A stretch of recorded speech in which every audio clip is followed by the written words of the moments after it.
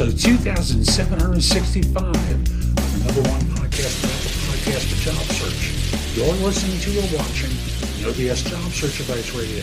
I'm your host, Jeff Olton, the Big Game Hunter, and welcome to Monday.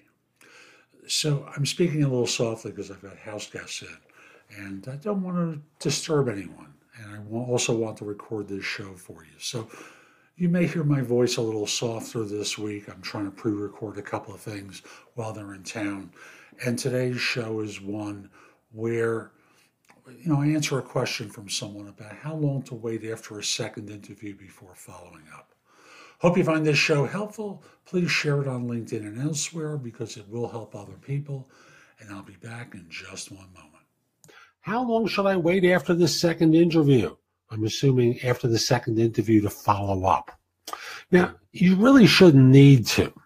And to explain why, at the end of the second interview, when they're asking you about questions, probably the last thing you should be asking them is, so give me a sense of your timeline for making a decision about next steps or about making an offer, or what are your next steps?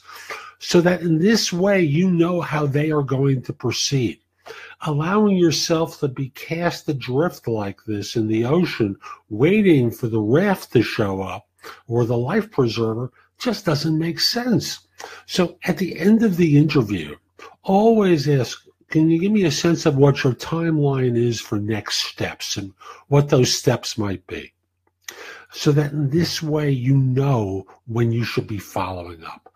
If they say, we expect to have a decision by next Tuesday, great. Would it be okay if I follow up with you on Wednesday if I haven't heard back from you? Sure. Okay. So that's the way you should be handling it. Now, given that you haven't asked this question, this has obviously gone on for a while. So I would contact them now and just simply say, sorry, I'm not trying to be a pest, but I haven't heard from you for a while. And so I would just ask you when I might be able to hear about next steps or whether an offer is going to be extended.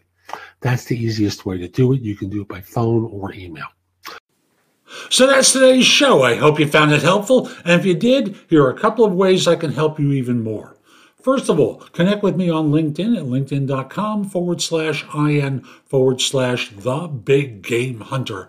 Mention that you listen to or watch the show. I like knowing I'm helping some people. Also, join me at jobsearch.community. Now, whether you become an insider or not, there's a lot of stuff on the homepage to help you.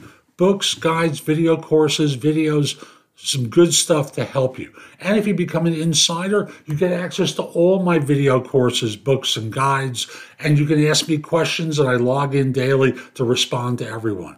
If you become an Insider Plus member, all the same stuff I've mentioned to you before, plus you can get me on a Zoom call to answer your questions more immediately.